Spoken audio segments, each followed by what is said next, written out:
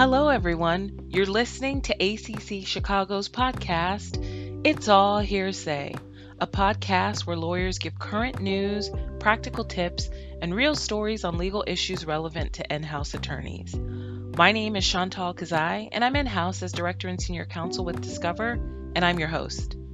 This episode is brought to you by ACC Chicago and Polsinelli, one of our silver sponsors. Crane Chicago Business is planning this year's General Counsel Breakfast on May 17th at the Union League Club, which will include a stellar GC panel addressing what's hot in litigation. Noelle Perkins of Univar Solutions will moderate the conversation on current trends in business and litigation, taking a closer look at how general counsels can best manage the risks and challenges in today's landscape. Panel speakers will include Jody Carr of Ulta Beauty, Alan Suh of Jones Lang LaSalle, and Darren Zidell of Aon. Polsinelli is a presenting sponsor, and Thompson Coburn is a corporate sponsor. The GC Breakfast is open exclusively to general counsels, chief legal officers, and senior in-house counsels. Discounts are available for ACC Chicago members, and CLE credit will be available. To learn more about and find out how to attend, visit chicagobusiness.com/events. A quick disclaimer. This podcast is not intended to and does not constitute legal advice. It is for informational purposes only.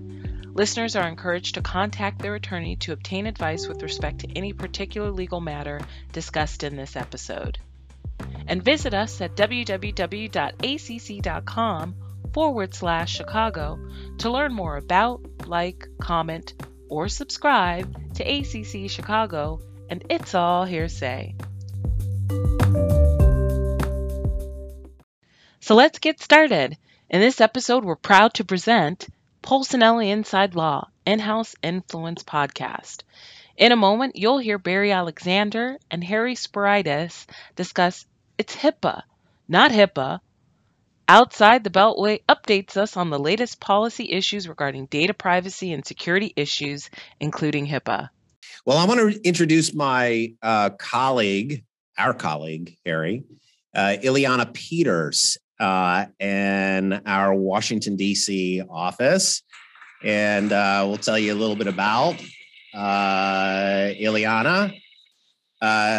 Ileana, you're already embarrassed, I'm sure, but say hello to our guest if you don't mind, and I'll give a little bit of background about you as well.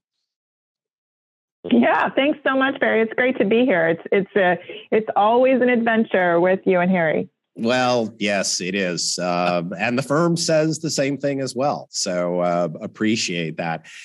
Anyways, Ileana is our co-chair for our digital health team at Polsinelli, and she's a HIPAA guru. I got some questions about that.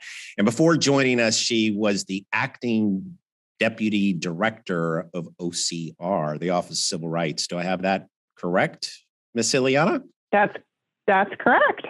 All right. So I've got that. That's the right day of the week. Now, I've got some questions for you before I just open it up. Okay. Now, the first one I have is you are the first one on every document that goes out to correct everyone as to the proper spelling of HIPAA. So I got to ask, what is the most common misspelling of HIPAA that you see? Yeah, it's a fantastic question, actually. I did a lot of review of applications when I was at HHS for my staff at HHS, and was referred resumes quite often for HIPAA specialists spelled HIPPA. And if someone spells HIPAA HIPPA, it's a pretty quick indicator that they really don't know what they're talking about. So we always say there's just one P in HIPAA. There's no PP in HIPAA. That is a kind of a crude way to remember it, but it works. And HIPAA is spelled with one P and two A's. So if you see someone with two P's in HIPAA, they don't know what they're talking about. All right. So that's a very valuable question. HIPAA, not to be confused with HIPPO. Now, look, I got a second, and this is actually more serious. Why does the Office of Civil Rights handle the primary evaluation of breaches of the HIPAA privacy and security regulations? I always thought it was, I don't know, unusual. It's OCR, but maybe I'm wrong. Can you just give a little bit of quick background why OCR? Sure. It's also a really good question. Given privacy is, at least on some level, considered a very important civil right, Office for Civil Rights was originally charged way back in 2002 with enforcement of the privacy rule under HIPAA. And if you remember, HIPAA was originally about portability of insurance. So the vast majority of those provisions fell under the Centers for Medicare and Medicaid Services jurisdiction. Right. And the only piece that OCR got was privacy. Well, the secretary redelegated several years later after passage of the HITECH Act, redelegated security to Office for Civil Rights, and then the new breach requirements as well that were included in the HITECH Act. So the secretary made the decision at that time that it just made sense, because OCR had the enforcement mechanism to deal with privacy, to redelegate security and to give OCR the breach jurisdiction as well. All right. So Harry, actually somebody has history as well as, if not better than you, just for the record. Even though you did cover 1917 and 1920, that was pretty good, actually. Look, I'm not as old as Harry, so he has some very few of us I are. don't. Very few of us. It's true. All right. Okay. So you have been settling and dealing with privacy and security issues.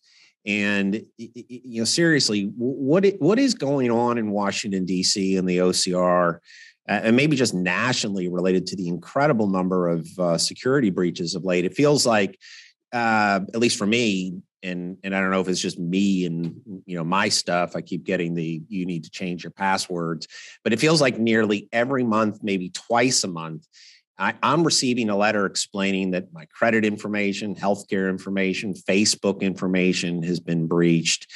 What's going on, in DC and then maybe nationally in terms of the kinds of HIPAA issues that we're seeing right now?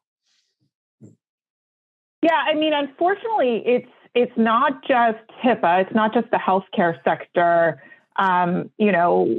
Every economic sector is being affected, and including the federal government. So, it's basically a pandemic of a different kind, if you will. And it is really that we have very aggressive threat actors in the digital space, both nation state actors and kids in their basement, frankly, who are looking to make a quick buck.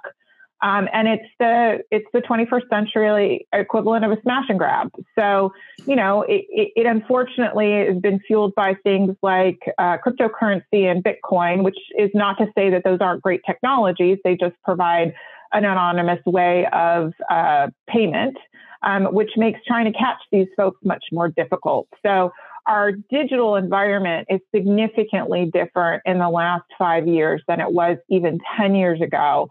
And there are a lot of opportunities for cyber criminals, unfortunately, to leverage weak data security or even very good data security, but human error, and, make a quick buck.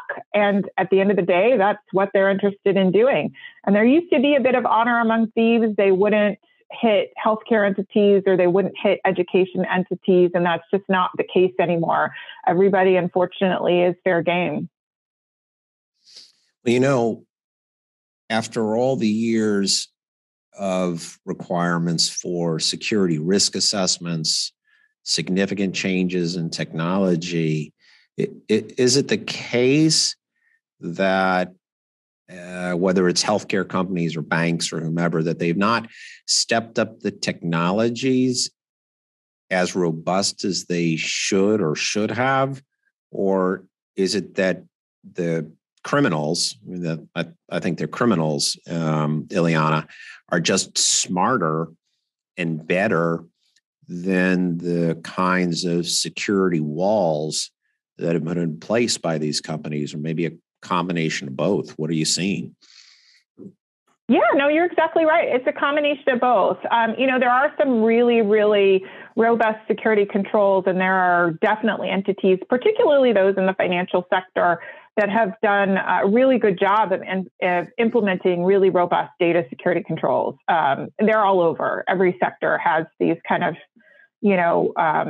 really aggressive entities that are investing a lot of resources in protecting the data that they hold. And then there are just others that unfortunately maybe don't have the resources, they don't have the personnel. Trying to find folks who have an IT security background and know what they're doing is extremely difficult. There's not enough of these professionals out in the economy. So there's a resource issue, both from a money standpoint, but also from a personnel standpoint. And trying to navigate this world is very difficult. So to your point, it's both. We have some entities that have fantastic data security that are hit anyway. Again, it's that human error because people are still falling victim to phishing attacks, even if their company has really good security controls. And then there are the companies that unfortunately haven't implemented really robust data security and are kind of the low-hanging fruit for those kids in their basements. So, it's really a spectrum of the risks to entities these days. And how is OCR then reacting to these kinds of security breaches? Because as I worked with you on a number of matters, there's that unfortunate moment where you have to make a decision and you have to make a report to the OCR. Which, by the way, you could remind the group how quickly that time clock is, but also curious, just are they accepting that these new waves of criminals are just stronger than security walls that have been put in place, or are they really taking a tough stand in terms of enforcement in the way of fines and penalties? I always do multi-part questions, but if you could just remind us also of how quickly that time clock is from the moment you have the oh my gosh moment. Yeah, it's scary. It's real scary for all of our clients, and and that's why we work closely with them on all of this stuff, because it's, again, hard to navigate. Your point about timing is really key. From a federal perspective under HIPAA, if we have an incident that was discovered to affect 500 or more individuals, we have 60 days to report to individuals, HHS and the media. To the extent it's fewer than 500 individuals, you have a little bit more time at 60 days after the end of the calendar year. So we're approaching the filing deadline for those breach reports that affect fewer than 500 individuals for last year. So really good for listeners to be reminded that, end of next month, they got to get all their reports affecting fewer than 500 individuals into HHS OCR. It's also a really important point to make that the state attorneys general also have HIPAA jurisdiction and have been very aggressive in this area too. True. So it's not just HHS OCR, it's also the state AGs. And in some cases, as you know, Barry, the FTC gets involved too. So we have a lot of different authorities that are interested in this space, and particularly in the data security controls that were in place before the incident occurred. OCR has been very aggressive, to your point. They automatically open an investigation on every breach affecting 500 or more individuals. So if you report a breach to OCR, as you're required to do under the law, if you have a breach affecting 500 or more individuals, you will at the very least have to expend resources to have one or more conversations by paper, by electronic electronic data exchange, or by phone with an investigator in HHS. You very likely may have a conversation with someone in a state AG's office too. So even if you don't reach the point where you're considering settling asserted civil money penalties with either HHS or looking at some kind of a settlement with the state AG, you're still probably in it for several months, if not several years, in terms of an investigation with the regulator. So that in and of itself is a burden. And these, investigations take a lot of time. They take a lot of resources. And to the extent you end up in a situation where OCR has decided that for some reason, your particular situation is a good example for the industry, then you have to deal with the civil money penalty question, whether you're going to settle, whether you're going to pursue administrative remedies, and how you're going to move forward with the regulators, both at the state and federal level. So a lot of challenges with enforcement. Yeah. So given the volume of reports undoubtedly that OCR is receiving at this point in time, what is the normal life cycle? You use the word years. How long are you seeing these matters from start to finish? Or maybe how long can they go? Yeah, sometimes they can go 6 years. The statute of limitations is 6 years. And in some cases, HHS takes the full 6 years for a particular investigation. So again, it's definitely not a sprint here. It's a marathon, and, making sure that clients understand that is an important part of the conversation, because it's really, really difficult to tell in any particular case where the regulator is going to go. You could get a situation where they do one data request and they're satisfied with the response, and you get a technical assistance letter or some other kind of closure letter. Or you could be in it, as we are with some of our clients, on the 16th or 19th data request over a series of years. So it really is a facts and circumstances dependent analysis, and OCR definitely takes their time on these matters.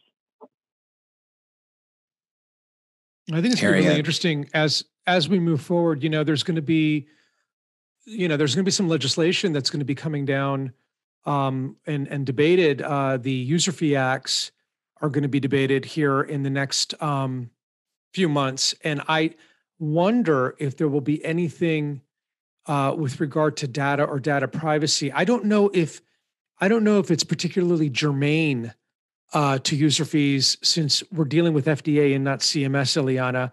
Is there any light you can shed on that? I mean, does FDA play any kind of role in the harvesting the data or making sure that the data is safe? Well, certainly the FDA is very interested in data security controls as well. When I was at HHS, I worked really closely with the team at FDA on these very sorts of issues. Ensuring that devices particularly have good data security built in, because of the potential for adverse events that can result from some kind of threat actor, interfering with the device that may be, for example, a networked device. And so we're having a lot of conversations with clients about remote access to devices, including those that are FDA regulated, and the FDA is getting more involved with applications as well. So not just devices, but applications that also may be, considered a quote unquote device from the FDA's perspective. They generally are much more interested, of course, as I said, in adverse events and the effect that a cyber attack could have on how a device functions and how that may impact a patient in terms of an adverse event. But, they are they work very closely with their colleagues in CMS and OCR and the Office of the National Coordinator, as well as the folks at SAMHSA, who have, very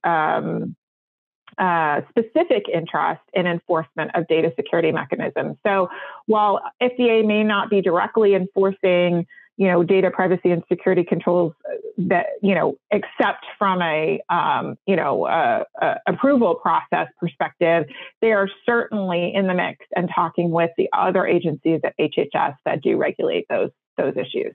Well, that raises a follow-up then. For those of us, I'm sure you, who enjoyed reading proposed, final, and revised HIPAA privacy and security rules, do you see any pending reopening of any significant issues, regulations, policy guidance in the next few months, or maybe even in 2022? Absolutely, for sure. So some of your listeners may know that OCR does have an open rulemaking at the moment. Actually, a couple. The accounting final rule is still open. OCR has not finalized that, even back from the HITECH Act. So that's still an open rulemaking, unclear where they're going to go with that. We also have a sharing of enforcement penalties with quote unquote harmed individuals. That rulemaking is still open and has been since the HITECH Act. And then the most recent rulemaking effort, which is what I think you're contemplating here, Barry, is revisions to the rule to address sort of ongoing issues. Again, we are in the comment phase of that rulemaking. So OCR published a notice of proposed rulemaking, is reviewing comments at this time. Comment period has been closed for a couple of months now. So they're looking at comments and drafting, their next steps. What that looks like, I don't know. I assume a final rule, but who knows? And in that notice of proposed rulemaking, they included several different items, a few of which are very non-controversial on some level. That is, getting acknowledgement of a notice of privacy practices, and a couple of other sort of straightforward changes to the privacy rule, the HIPAA privacy rule. But there are a lot of changes that they proposed with regard to patient access, which, Barry, as well as I do, given our, work with our clients, that patient access is a hot button issue, not just at OCR right now, but also in many states. Patients' rights are a very hot issue for state legislators as well. So OCR is looking at patient access and patient rights as part of this open rulemaking. And it will be very interesting to see how they come out on some of these issues, because some of what they've proposed is frankly very confusing. And our clients had a lot of issues in terms of how some of those proposals were meant to be implemented if they are finalized.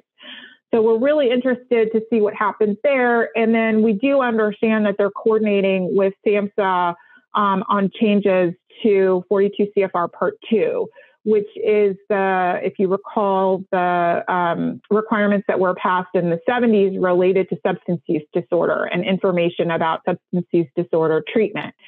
So we understand from SAMHSA that there has been some efforts there as well on another rulemaking related to data privacy and security, specifically with regard to 42 CFR Part 2 also. And OCR has obviously been advising on that too, in terms of sort of streamlining those Part 2 requirements more with HIPAA requirements.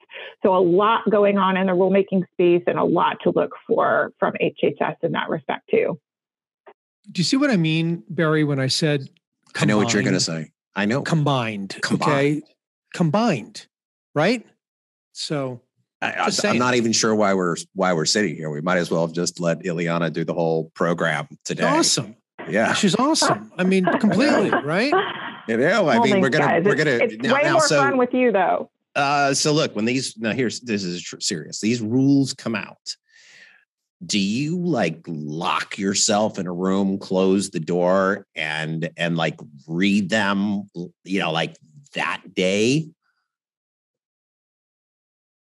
The last one came out and I was on a plane. So the short answer is yes. I didn't have anywhere to go. So I was locked in a tube and read I think it was the NPRM. So generally what we try and do, frankly, is read it and digest it enough to where we can get a legal alert out for our clients. obviously we want to make sure everybody's aware of what's going on and we can advise our clients on that. So there is a goal. It's not just reading for reading's sake, experience, but certainly we do, our data privacy and security team, when something like that occurs, we all buckle down and try and figure out what's going on, what we need to alert clients to, and where the pain points are going to be.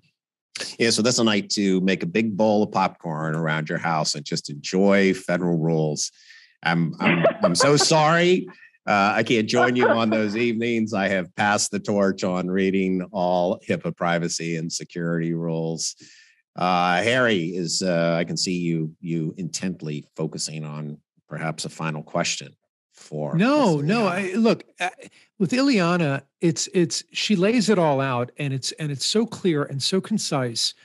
That's why I love working with her. And, anytime I have the opportunity to work with her, I will work with her. She is fantastic. Oh, well, Ileana. Thanks, Harry. A little clap there. Little clap. Okay. So I know that there is some data breach incident that we need to let you get back to for one of our clients.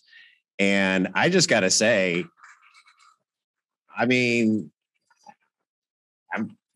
thank you. So Ileana, let me just say this. When Barry is speechless, that means you've done something incredible. Okay. Yes. Because the man can talk. Okay. It's Barry's world. We're all just living in it. So you hit it out of the park. Oh, well, thanks. Well, it's been great fun. I really appreciate the conversation, and I'm excited to continue to work with you both on these really complicated issues. Well, that's exciting that you're willing to come back and work with us just generally in the firm, and I'm gonna make you commit. I'm gonna make you commit today that you will join us again soon when these rules come out or when there is a major development at that point in time in the near future. Can I get your commitment? Absolutely. Yeah, absolutely. I think that would be great. All right. Well, terrific. Thank you. Thank you for joining us, and get back to it. And it's been awesome. Thanks, Ileana.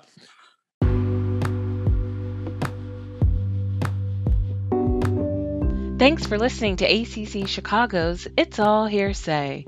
We hope you enjoyed our discussion on HIPAA, brought to you by ACC Chicago and Polsinelli, one of our silver sponsors.